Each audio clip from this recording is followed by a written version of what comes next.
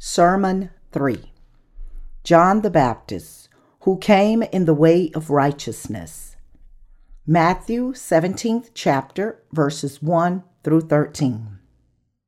Now after 6 days, Jesus took Peter, James, and John his brother, led them up on a high mountain by themselves, and he was transfigured before them.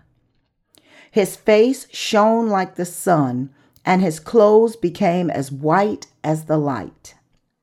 And behold, Moses and Elijah appeared to them, talking with him. Then Peter answered and said to Jesus, "Lord, it is good for us to be here. If you wish, let us make here 3 tabernacles, one for you, one for Moses, and one for Elijah." While he was still speaking, behold, a bright cloud overshadowed them, and suddenly a voice came out of the cloud, saying, "This is my beloved Son, in whom I am well pleased. Hear him." And when the disciples heard it, they fell on their faces and were greatly afraid. But Jesus came and touched them and said, "Arise, and do not be afraid." When they had lifted up their eyes, they saw no one but Jesus only. Now as they came down from the mountain, Jesus commanded them, saying, "Tell the vision to no one until the Son of Man is risen from the dead." And his disciples asked him, saying, "Why then do the scribes say that Elijah must come first?" Jesus answered and said to them, "Indeed, Elijah is coming first, and will restore all things. But I say to you that Elijah has already come, and they did not know him, but did to him whatever they wished. Likewise, the Son of Man is also about to suffer at their hands." Then the disciple understood that he spoke to them of John the Baptist. Today's scripture passage comes from Matthew 17th chapter, verses 1 through 13. Here it is said that Jesus took 3 of his disciples, Peter, James, and John, and led them to a high mountain. Something stunning happened there. Moses and Elijah had descended from heaven, and Jesus' garments turned blindly white, and his image was completely transformed as well. Jesus talked with Moses and Elijah. When Peter saw this, he said dreamingly, "Let us make 3 tabernacles, one for you, one for Moses, and one for Elijah." We'd like to build 3 tabernacles and live beside you. Then a cloud covered the sky, and a voice spoke from the cloud, "This is my beloved Son, in whom I am well pleased. Hear him." Peter, James, and his brother John had climbed to a mountain with Jesus, and when they reached the summit, Jesus was transfigured all of a sudden, and Elijah and Moses came down to talk with him. Then the sky was covered by a cloud, and a voice said, "This is my beloved Son, in whom I am well pleased. Hear him." You can imagine what a mysterious scene it must have been. Why did Jesus then show the disciples such a scene? Jesus had let them see him talk with Elijah and Moses. But what is the significance of this event? Verse 2 says here, "He was transfigured before them. His face shone like the sun, and his clothes became as white as the light. Elsewhere in Daniel it is written, "And those who turn many to righteousness like the stars forever and ever." Daniel 12th chapter verse 3. The Bible writes here that Jesus' clothes became as white as the light. God promised us that he would change us in the last day, just as Jesus had changed. So when we are transformed on that day, we will likely be changed as Jesus was transfigured. We will shine like the sun on that day. When the Lord returns, we will be resurrected and raptured, and I am sure that our images will be transformed like this at that time. That is why Jesus had taken his disciples to the mountain and shown them these things.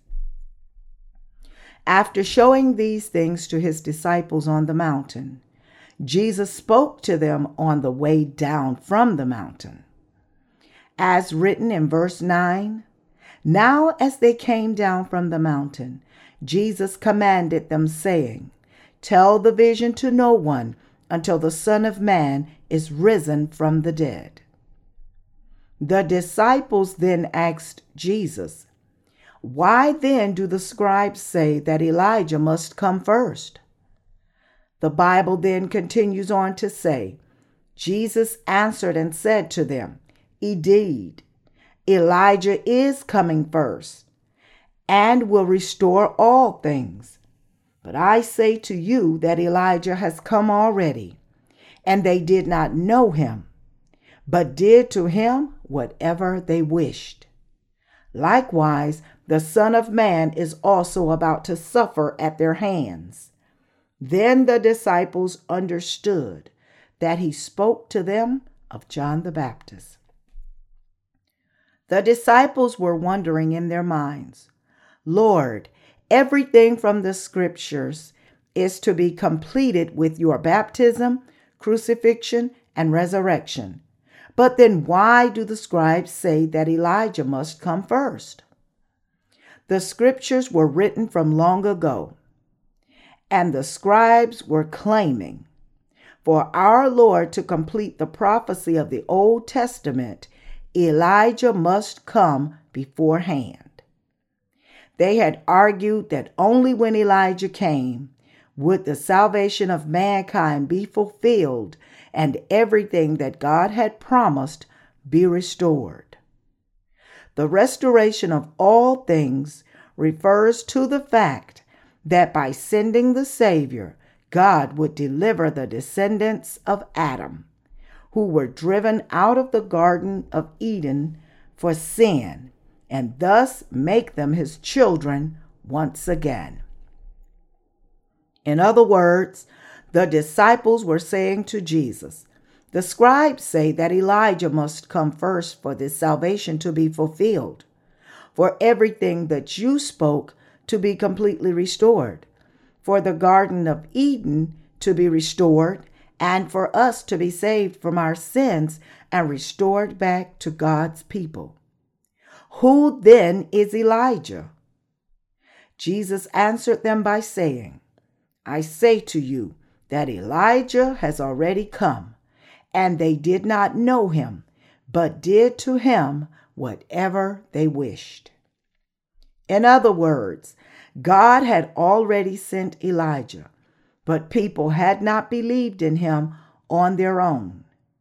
Jesus then added, "Likewise, the Son of Man is also about to suffer at their hands," indicating that just as John the Baptist had suffered a lot on this earth, so would Jesus also suffer. When his disciples heard this, they finally realized, "Oh, so John the Baptist is Elijah." Verse 13 says, "Then the disciples understood that he spoke to them of John the Baptist." John the Baptist is the Elijah whom God had promised to send in the book of Malachi in the Old Testament. In the very last chapter of the Old Testament, just before Matthew, it is written in Malachi, 4th chapter, verses 1 through 3. For behold, the day is coming like a burning oven, and all the proud, yes, all who do wickedly, will stumble. And the day which is coming shall burn them up, says the Lord of hosts. That will leave them neither root nor branch. But to you who fear my name, the Son of Righteousness shall arise with healing in his wings, and you shall go out and grow fat like stall-fed calves. You shall trample the wicked, for they shall be ashes under the soles of your feet on the day that I do this, says the Lord of hosts. He then continued on to say in Malachi, 4th chapter, verses 4 through 6, remember the law of Moses, my servant, which I commanded him in Horeb for all Israel, with the statutes and judgments. Behold, I will send you Elijah the prophet before the coming of the great and dreadful day of the Lord. And he will turn the hearts of the fathers to the children, and the hearts of the children to their fathers, lest I come and strike the earth with a curse. God had promised that he would send his servant, Prophet Elijah, before he himself was to come to this world. He said that Elijah would turn the hearts of the father to the children, and the hearts of the children to their fathers. This is exactly what the high priest is supposed to do. It is the high priest's duty to change God's heart by offering sacrifices to him. God's wrath is provoked when his people commit sin before him. And it is the high priest's job to change this angry heart of God to a merciful heart. In other words, it is the high priest who fulfills this mediator's role to change God's heart to have mercy on this people. It is also his duty to turn the hearts of the people who had left God back to him. These are the very duties of the high priest who offers sacrifices to God on behalf of his people. God had said that he would send the prophet Elijah, and Elijah was to fulfill these duties by coming to this earth. When was he to come then? God promised that he would send him when the judgment was impending.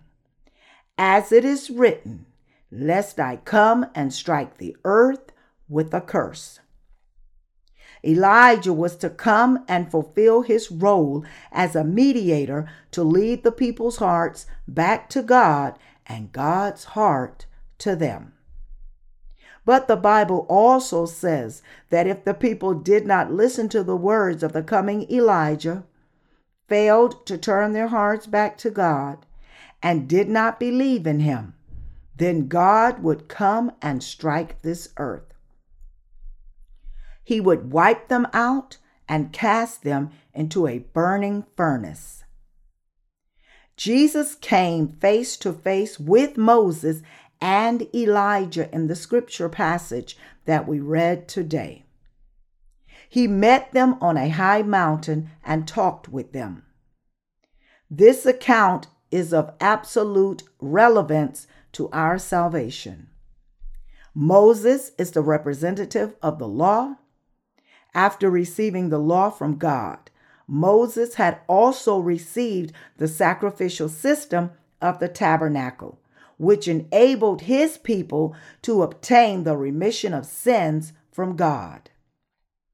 God had spoken to Moses personally.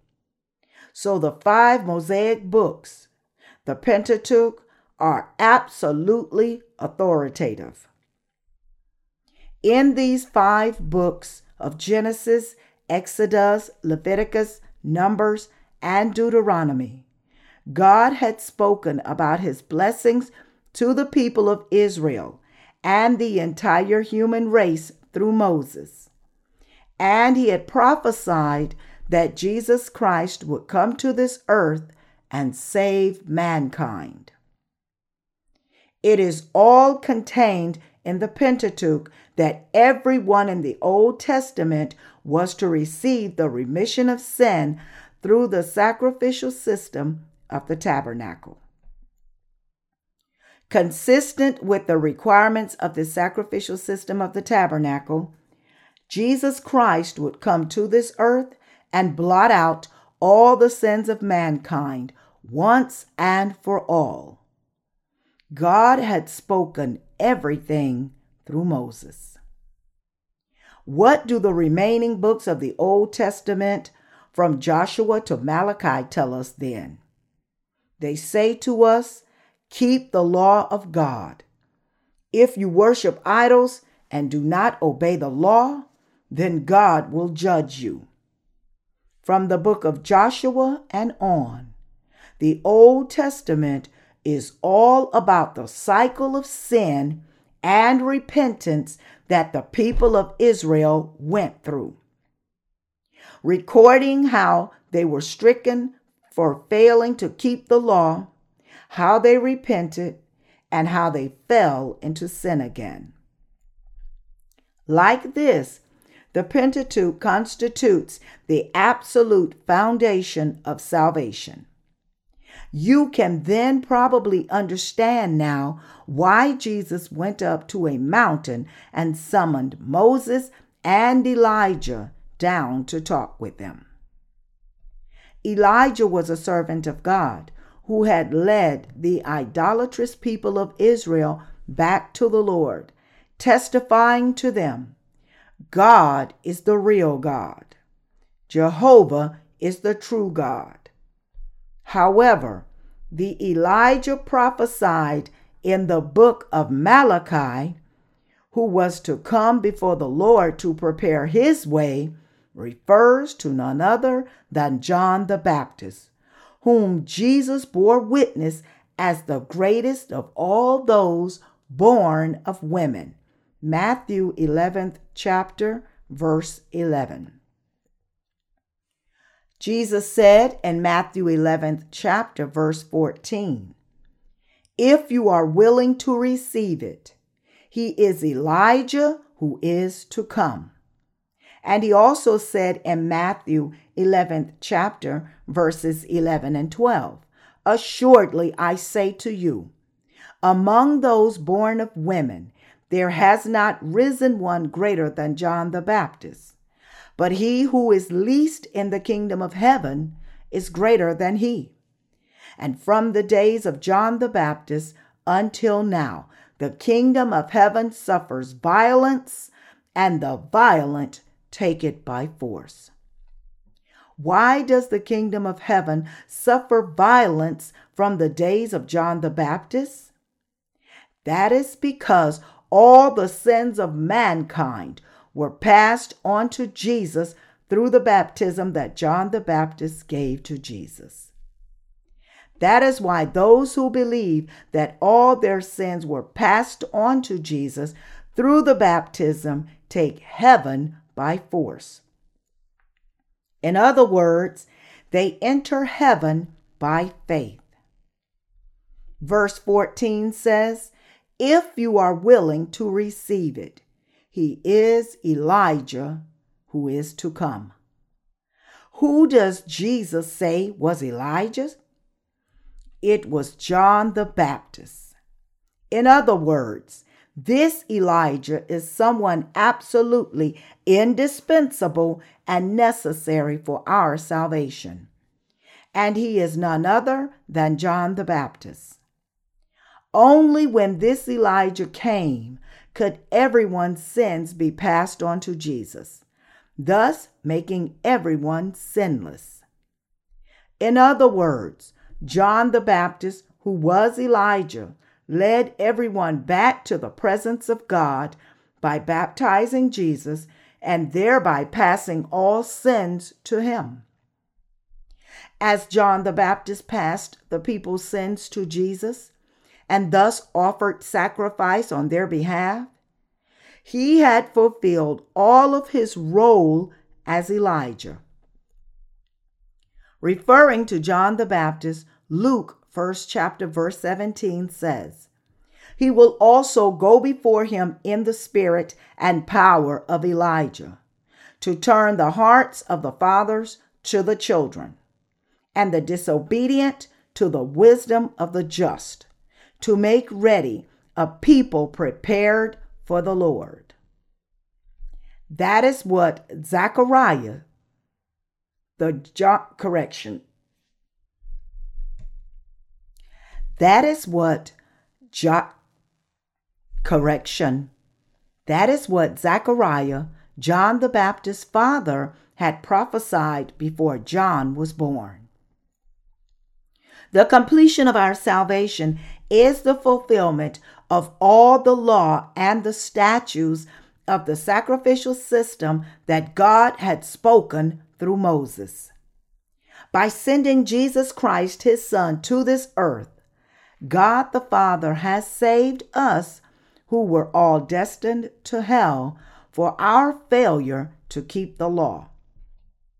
When Jesus came to this earth, he accepted all the sins of mankind by being baptized by John the Baptist and having thus shouldered all the sins of the world. Jesus went to the cross and was crucified to death, thus saving us all. That is how we have received our salvation, and that is why Jesus, Moses, and Elijah are indispensable to your salvation and mine. They are absolutely essential for the completion of salvation, that is, for the restoration of the proper relationship with God. That is why Jesus had called Elijah and Moses and talked with them. The disciples had asked Jesus, saying, "The scribes say that for everything to be restored, Elijah must come first. What do you say then?" So Jesus said to them, "Elijah has already come." But they did not believe him, and instead treated him in whatever way they wanted. He is none other than John the Baptist, who had baptized me. People had failed to recognize John the Baptist and did not believe in what he had done for them. Matthew's 21st chapter, verses 23 through 27, continues on to say the following about John the Baptist. "Now when he came into the temple, the chief priest and the elders of the people confronted him as he was teaching and said, 'By what authority are you doing these things? And who gave you this authority?' But Jesus answered and said to them, 'I also will ask you one thing, which if you tell me, I likewise will tell you by what authority I do these things. The baptism of John, where was it from? From heaven or from men?' And they reasoned among themselves, saying, 'If we say from heaven, he will say to us, why then did you not believe him? But if we say from men, we fear the multitude, for all count John as a prophet.' So they answered Jesus and said, 'We do not know.' And he said to them, 'Neither will I tell you by what authority I do these things.' At that time, Jesus had come into the temple and was teaching the people there. The chief priests, the scribes, and the elders of the time then came out to confront Jesus and rejected his teaching. They rebuked him harshly, saying, "By what authority are you teaching the people in God's temple? Who has given you such authority?" In Israel, except for the teachers of the law called rabbis, no one else could dare teach inside the temple.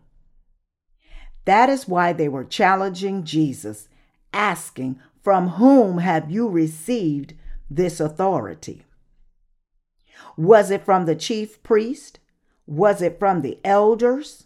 If not, then are you teaching on your own authority? However, instead of answering them directly, Jesus said, "I have a question for you. If you answer my question, then I will also answer your question." Then Jesus asked the chief priest and the elders, "From whom did the baptism of John come? Is it from heaven or from men? John gave his baptism to people, and he also baptized me. Was this baptism then from the authority that you yourselves had granted? Did you give him this authority, or was it God who gave him this authority?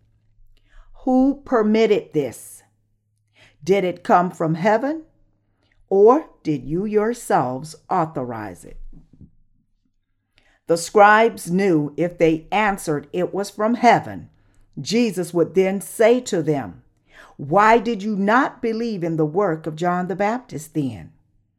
On the other hand, if they said it's from men, then this would be akin to denying that John the Baptist was a servant of God, in which case the crowd would stone them. So in their fear, they just said, "We do not know." They answered like this because all the people of Israel at that time knew and believed John was a servant of God. So Jesus said to the scribes, "Then neither is it necessary for me to tell you by what authority I am speaking to the people." Jesus then used another example, saying, "But what do you think? A man had 2 sons, and he came to the first and said, 'Son, go work today in my vineyard.' He answered and said, 'I will not.' But afterward he regretted it and went. Then he came to the second and said likewise. And he answered and said, 'I go, sir,' but he did not go. Which of the 2 did the will of his father?" They said to him, "The first." Matthew 21st chapter, verses 28 through 31. Jesus then rebuked them, saying, "Assuredly I say to you that tax collectors and harlots enter the kingdom of God before you. For John came to you in the way of righteousness, and you did not believe him. But tax collectors and harlots believed him. And when you saw it, you did not afterward relent and believe him." Matthew 21st chapter, verses 31 and 32.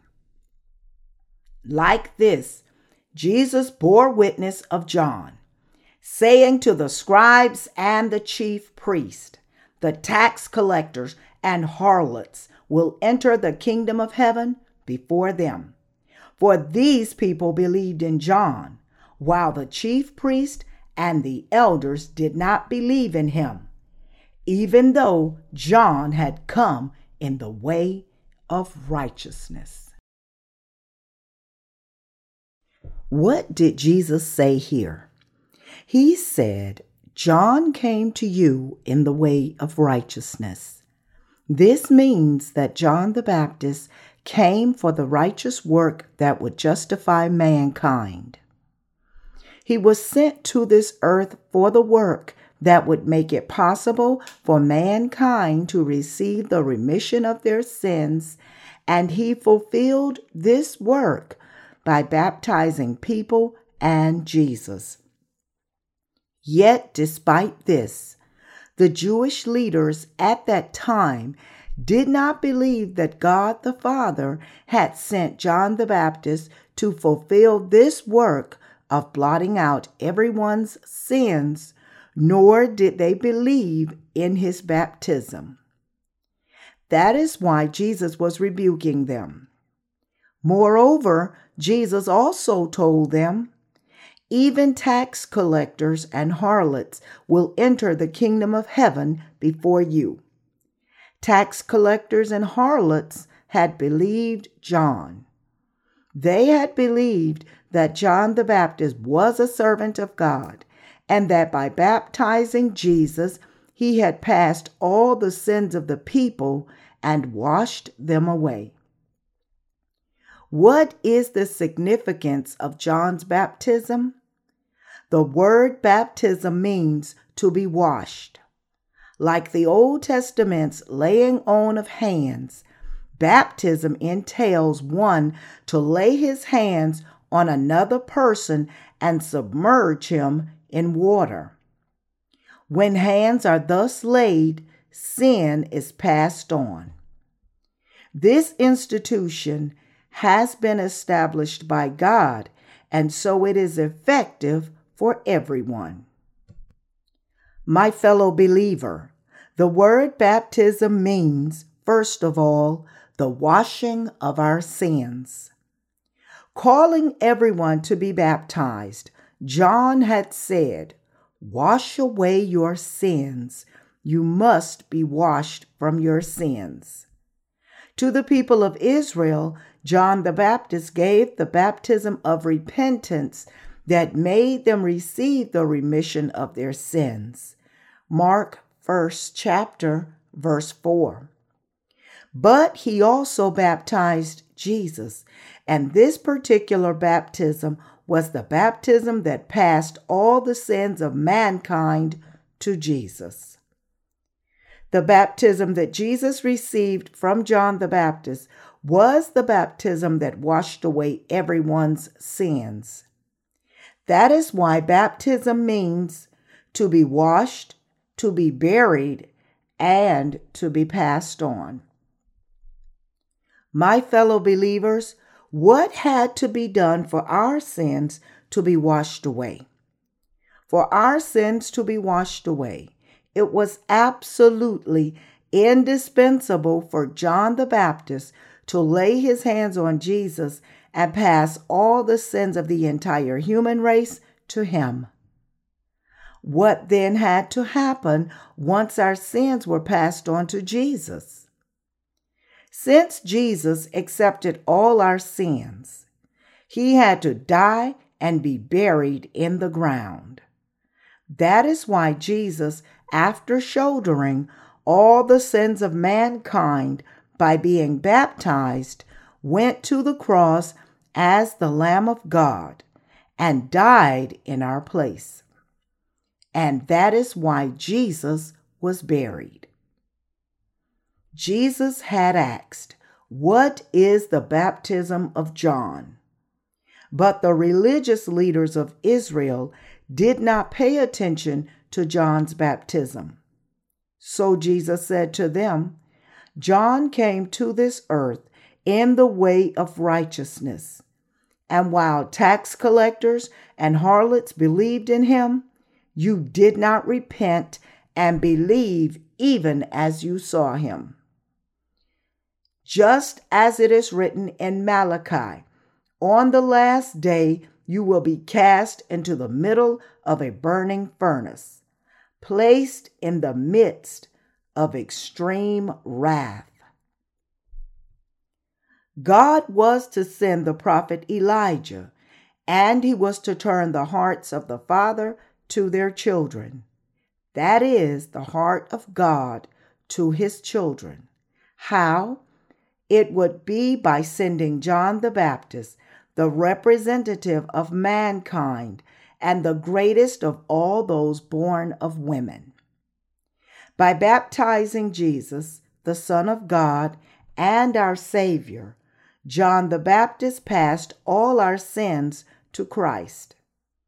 Through this, John redirected God's wrath that was reserved for us to Jesus Christ, his Son, instead, and made it possible for all of us who could not approach God because of our sins to boldly come before his presence by believing in this truth. By believing in this gospel of the water and the Spirit, that John the Baptist passed all the sins of the world to Jesus by baptizing him, and that Jesus shouldered all these sins and was condemned for them on the cross, mankind is now able to come and stand before God. God had made John the Baptist fulfill his role as the man responsible for Jesus' baptism, so that God would have mercy on all those who believe in Jesus Christ and in the ministry of John the Baptist and take them in as his own children. In other words, John the Baptist played a mediating role. It is written, "He will turn the hearts of the fathers to the children." As the last priest of the Old Testament, John the Baptist completely fulfilled this role as mediator. God had established the institution of the sacrificial system and made it known to the people of Israel through Moses. So all the Israelites offered their sacrifices to God based on the principle of representation. And here was John the Baptist, who fulfilled his duties as their last high priest. He is the representative of mankind, the greatest of all those born of women. Jesus said that heaven suffered violence from the days of John the Baptist. This means that John the Baptist is the last high priest of the Old Testament who fulfilled the crucial role of passing all the sins of the world onto the Lamb of God to open the gate of heaven. God had promised to send Elijah, and this Elijah is none other than John the Baptist. God had said that Elijah would turn the hearts of the fathers to the children, and the hearts of the children to the fathers. John the Baptist offered the eternal sacrifice on our behalf. In the Old Testament, the people of Israel had brought their sacrificial animals, and the high priest had sacrificed them on their behalf. But now this sacrifice was changed. The Son of God himself became our propitiation. And John the Baptist, the last high priest of the Old Testament, passed all the sins of mankind to the Son of God. Through this baptism that was given by John the Baptist, Jesus accepted all the sins of mankind. As John the Baptist fulfilled his role to break down the wall of sin that had blocked mankind from God the Father, he turned the Father's heart to the children, and the children's heart to the Father. Therefore, everyone can receive the remission of his sins if he believes in the baptism of Jesus and his blood on the cross. God has made completely sinless all those who believe in the salvation that the Lord has brought. All those who believe in this gospel of the water and the Spirit, proclaiming that Jesus accepted all their sins through the baptism he received from John the Baptist, and that he has blotted them all out. As it is written, John came to you in the way of righteousness. John the Baptist performed his role of passing the sins of mankind to Jesus by baptizing him. However, no matter how we shout out that every sin was passed on to Jesus through John the Baptist, people today simply do not believe. Just how clearly is John the Baptist testified in the Bible? It's none other than John the Baptist whom Jesus approved the most. It is the very John whom Jesus himself gave his personal seal of approval. It is through John the Baptist that Jesus shouldered all the sins of mankind. Jesus did not just say, I will shoulder your sins by myself. Just as the sins of the Israelites in the Old Testament were passed on to their sacrificial animal through the high priest without failure, so did Jesus come to this earth as the Lamb of God and as our own offering of sacrifice. He accepted all the sins of the world through the baptism given by John the Baptist. This is so crystal clear. Yet even so, people still do not believe it. When Jesus was on this earth, the religious leaders at that time, the scribes of the law and elders of the Israelites, not only refused to believe in Jesus, but they also did not believe in what John had done for them. They stood against the ministry of John the Baptist. That is why Jesus said to them, "You will be cast into hell, for you are so full of your own righteousness, and you do not believe in the testimony of John." But harlots and tax collectors believed. In other words, harlots and tax collectors were saved first by God because they believed in the gospel of the water and the Spirit. Even today, however, most Christians still do not believe in this gospel.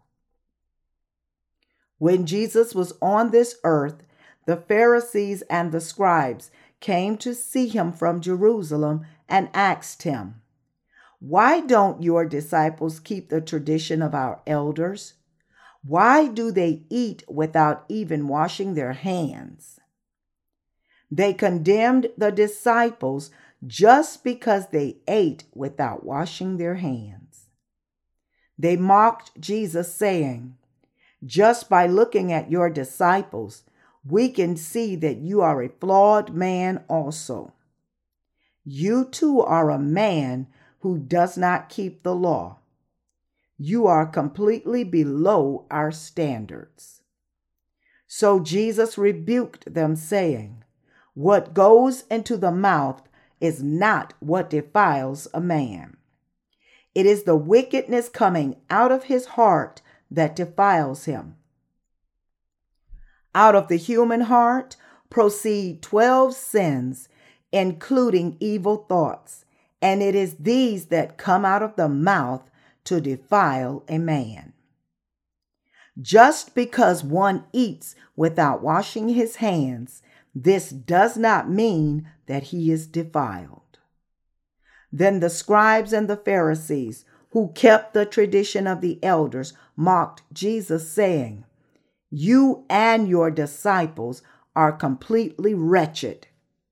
You are so filthy that we can't have anything to do with you. How can anyone eat without even washing his hands? The tradition from our forefathers clearly dictates that everyone must infallibly wash his hands and feet whenever he returns home from outside, and it commands us to keep this tradition, but you refuse to abide by it. They denounced Jesus based only on superficial things. So Jesus rebuked them, saying, "Do you claim to keep the law? The law commands you to honor your parents and take care of them. But have you really done this? Did you not actually break the law, thinking that you don't have to offer anything to your parents simply by saying, 'Whatever profit you might have received from me is korban'? That is a gift to God? Is this really keeping the law? Haven't you changed God's commandments into men's commandments? And do you not believe in these instead now? You fear God completely in vain, for even as you claim to believe in God, you do so based on men's commandments." Jesus then said, "So when a blind man leads another blind man, both will fall into a pit." This tradition of the elders refers to the man-made doctrines. Even today, many Christians say, make sure to attend a big church. Ensure that the church you are about to attend is registered under the Ministry of Culture and Tourism. And be sure to attend a church whose doctrines are clearly established. In short, you should attend a church that belongs to a large denomination and is recognized by secular people as well. You should be taught at such a church and believe in the word according to how it teaches. It is all in vain to believe in God and fear Him based on such commandments of men. No matter who may be teaching what, can it even compare to a single phrase that God spoke? Human teachings are completely useless. Yet today's Christian leaders go through a long listing of who said what, saying to the congregation, Calvin said this, Luther said that, Livingston said this, Abraham Kuyper said that, Hegel and Kant said this, while Confucius, Mencius, and Socrates said that. This is what John Scott from Britain had said, and this is what Abraham Lincoln from the U.S. said, and how he believed and led his life of faith. It's all completely in vain to teach like this, learn like this, and walk like this. What is most important is what the Bible actually says. What the Word of God says in both Testaments is what is really important. Jesus said that John the Baptist was Elijah to come, and that he was the greatest of all those born of women.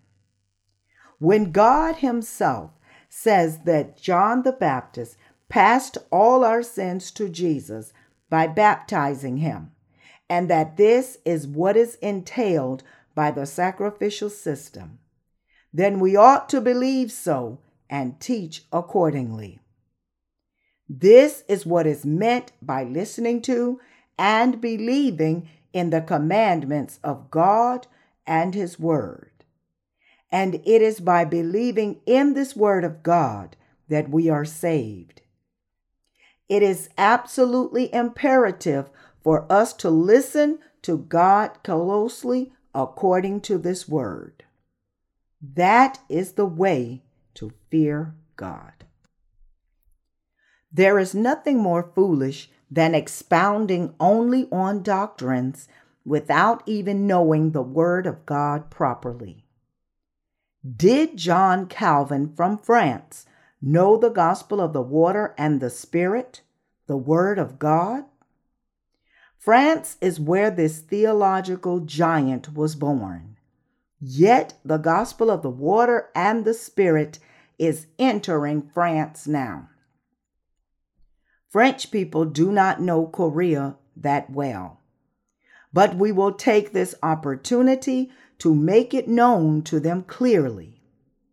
They will recognize that Korea is no longer the hermit nation, but a country of the predecessors of true faith.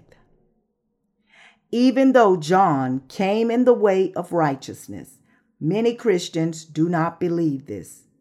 They do not believe that John the Baptist was the Elijah whom God had promised to send in the last age.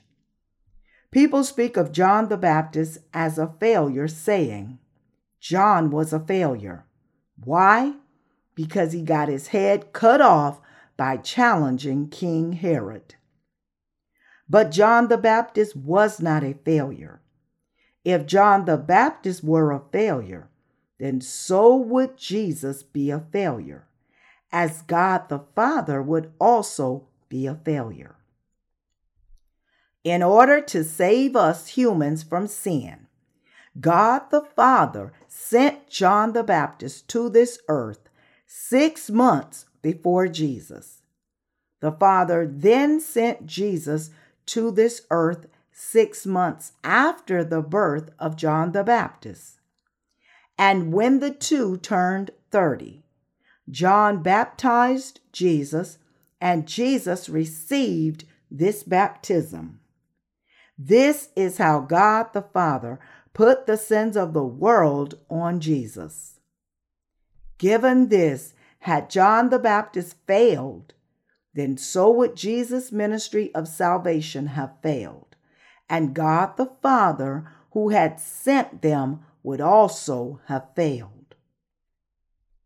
Through Moses in the Old Testament, God spoke of the law to mankind that had fallen into sin, the sacrificial system that blotted out sin, and the 613 statutes and commandments that mankind had to keep.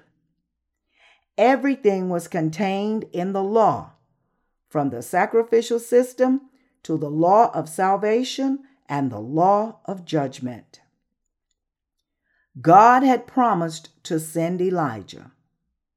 And just as he had promised, Elijah was sent. 6 months after sending Elijah, God sent Jesus to this earth. And through Elijah, he passed all the sins of mankind to Jesus. Jesus accepted all the sins of mankind through Elijah. Elijah passed all the sins of mankind to Jesus. Jesus said, "It is thus fitting for us to fulfill all righteousness." It is proper to thus make everyone sinless and to save all the people of this world from all their sins. Since Jesus accepted the sins of the world through John the Baptist by being baptized, and since John the Baptist passed these sins of the world to Jesus, it is through John the Baptist, who was Elijah to come, and Jesus, who became the Lamb of sacrifice, that God has blotted out all the sins of mankind. Yet despite this, people still do not believe in this fact. Even in the age of the New Testament, there were many who did not recognize John the Baptist and therefore were unable to be saved. Have you heard about the emails we got from a certain missionary in Africa? When this missionary first read one of our books, he reacted adversely. He said to us, "This book says that John the Baptist passed my sins to Jesus, but the claim is too grandioso for me to accept. I cannot agree with the content of this book. He might have been a very impatient man because he had sent this first letter indicating his disapproval even without finishing the whole book. And then a few days later, he wrote to us again saying, I have holy news to share. He had actually not finished reading the book when he wrote to us the first time. After reading our book just a little while and browsing through the first part, he had told us, I can't agree with this. But now that he read more, he came to truly understand what this book was all about. So after reading some more, he sent us another letter saying, I would like to share a very holy news with you. I too agree with your position on the baptism of Jesus, that God passed our sins to him through the baptism of John the Baptist. And my sins were also passed on. I now have no sin. Many people abroad are now agreeing with us like this. They are confessing that even though they had believed in Jesus for a long time, it was the first time that they heard such a gospel. I had outright written in my book, except for the writings of the disciples of Jesus, this is the first book in the entire world that contains the gospel of the water and the Spirit. They are agreeing with their silence. And even at this moment, many people are confessing after reading our books. I have never read such a book like this in Christianity. They admit that John the Baptist passed the sins of the world to Jesus. They accept into their hearts that Jesus accepted the sins of the world through John the Baptist. They accept all this even after reading just one book. At first, as this gospel word is too unfamiliar with them, they might think that it is exaggerated. But what happens later on when the gospel is explained based on the Bible, they come to accept it. So right now, countless foreigners are being born again. Even at this moment, new believers are being born. In their living rooms and bathrooms, countless people are reading our books with the eye of faith, and they now believe in the gospel, saying to themselves, then I have no sin. It is exactly as the Bible says. Then they write us, I would like to share a great news with you. I agree that Jesus shouldered all my sins by being baptized. The entire mankind agrees that Jesus carried our sins to the cross and was crucified. Even the devil agrees with this. Yet some people still attack me saying, how come Pastor Young only knows about this? Why does he talk about it alone all the time? How can he only find such things in the Bible? Does he really have to find only these things? I don't have to find them. All I do is just read the Bible. When the whole Bible speaks of this salvation, isn't it inevitable for me to see the salvation, even if I were not trying to find it? When I begin to read the Bible, I read a lot. I read until I am so full. What I am saying is that I know the Bible as much as the so-called Bible doctors. Everyone all over the whole world who also believes in God will come to believe in the baptism of righteousness that John gave to Jesus. The way of righteousness for this path is all too clear. This is what the Bible speaks of, and it was prophesied in the Old Testament. It is written, "I will send you Elijah the prophet before the coming of the great and dreadful day of the Lord. And he will turn the hearts of the fathers to the children and the hearts of the children to their fathers." People are now turning to God in the gospel of the water and the Spirit. As John the Baptist passed all the sins of mankind to Jesus by baptizing him, as he transferred all the sins of this world to him, all that sinners have to do now is just turn to God by believing in this. Didn't we also turn to God? Didn't we say that we believed? Of course we did. Had John the Baptist not done this work, then even the death of Jesus would have been useless. Salvation would have been unreachable, no matter how strongly we might believe, how much we might cry, how we might submit ourselves to martyrdom, how we might offer all our money, or how we might serve others. In the end, we would have only regretted like Judah, saying, "Why did I believe? It would have been better had I not believed. I wish I weren't even born."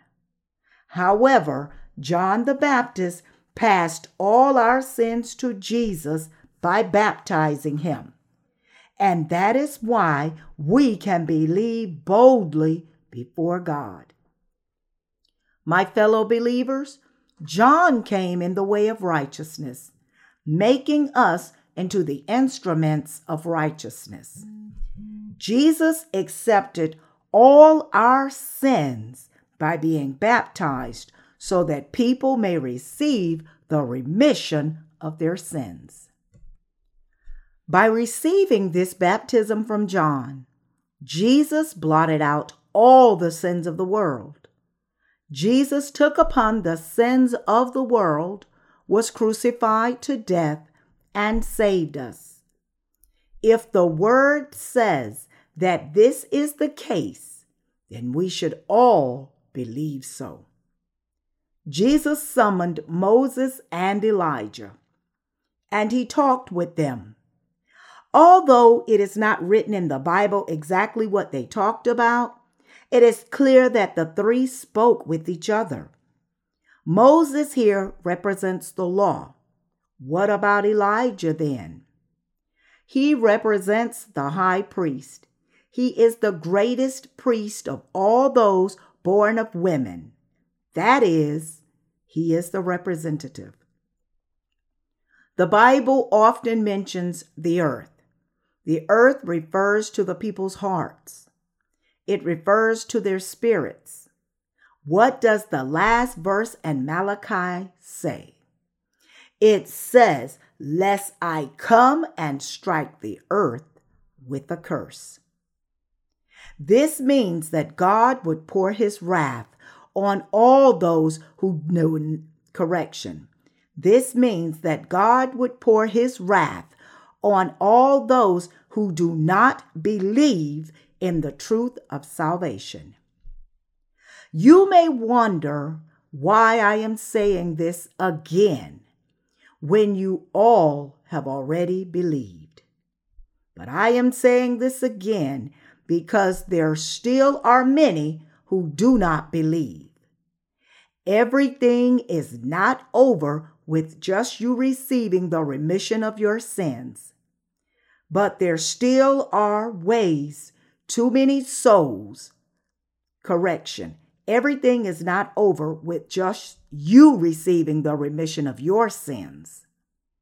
But there still are way too many souls that we must take our responsibility. The entire human race must believe in this. There have been many people who began by believing in this recently. I will continue to publish our gospel newspaper, no matter how high the price of paper may go up. I am sure that many who come across our newspaper by chance will somehow read it piece by piece and flock to our church saying, "Someone here, please lead me. I want to come here and listen to the word. I had no idea that there was such word in the Bible." A while ago, our saints at Daejeon Church visited a woman running a beauty salon and gave her our newspaper. After this hairdresser finished reading our newspaper, she left it on top of the coffee table at the shop.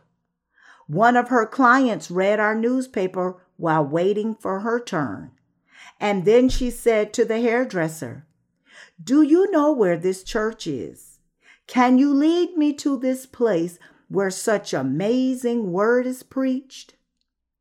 I've been a Christian for a long time, but my sins still have not disappeared. Would you please lead me to this church?" So she was able to reach us by phone. The pastor of Daejeon Church preached the gospel to her, and upon hearing it, she received the remission of her sins. My fellow believers, the word of God will never disappear. It will remain exactly as it is forever. The most precious news in this world is the word proclaiming that John passed our sins to Jesus by baptizing him, that Jesus shouldered all the sins of the world and carried them to the cross, that he died on it and rose from the dead again, and that he has thereby saved us all.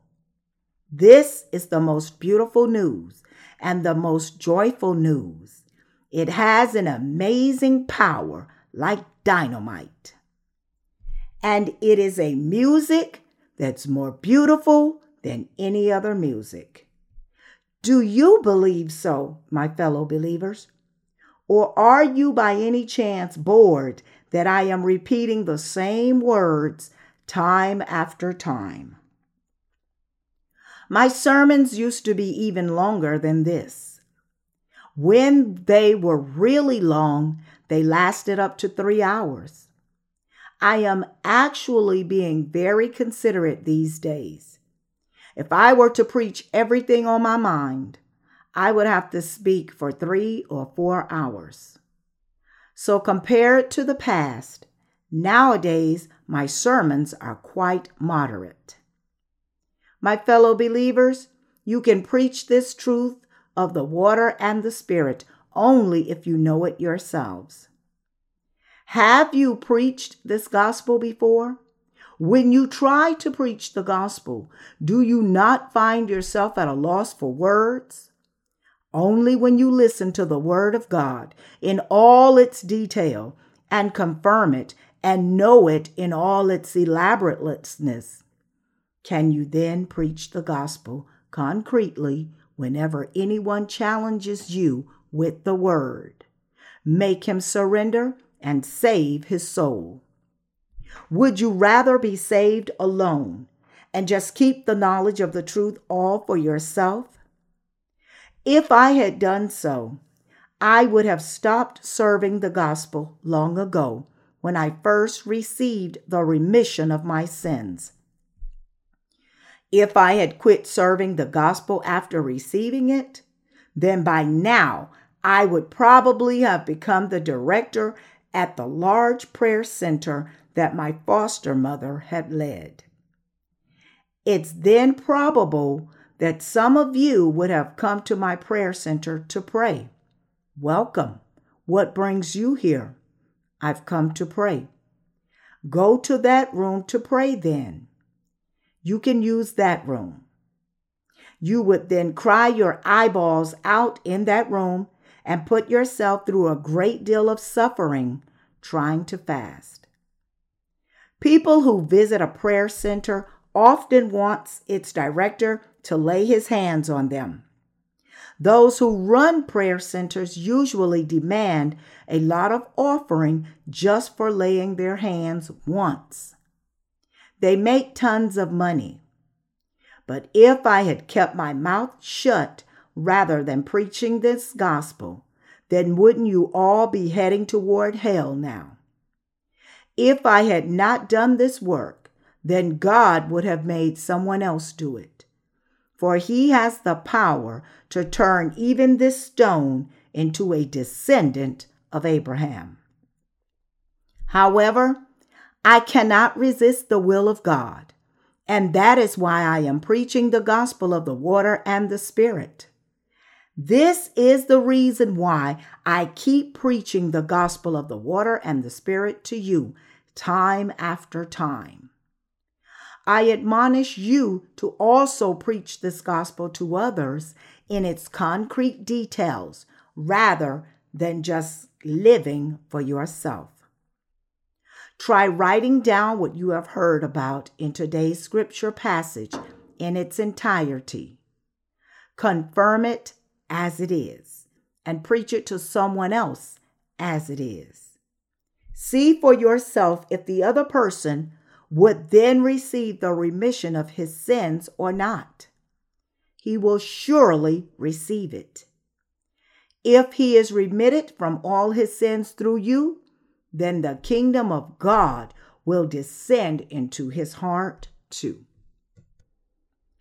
Perhaps some of you are now too tired at this hour of worship, as you had played soccer very hard this afternoon. I heard that our sisters are so good at soccer. I can be a good forward player when I play soccer, but nowadays I don't even have enough strength to play a game of soccer with you. I have to spend most of my time nourishing my body back to health, and so in these days I can only come out to preach once in a while. My health is too fragile to move around too much. Considering how my health has been so poorly lately, I am thankful just to be able to stand before you and preach the word. Indeed, God has made what's impossible possible.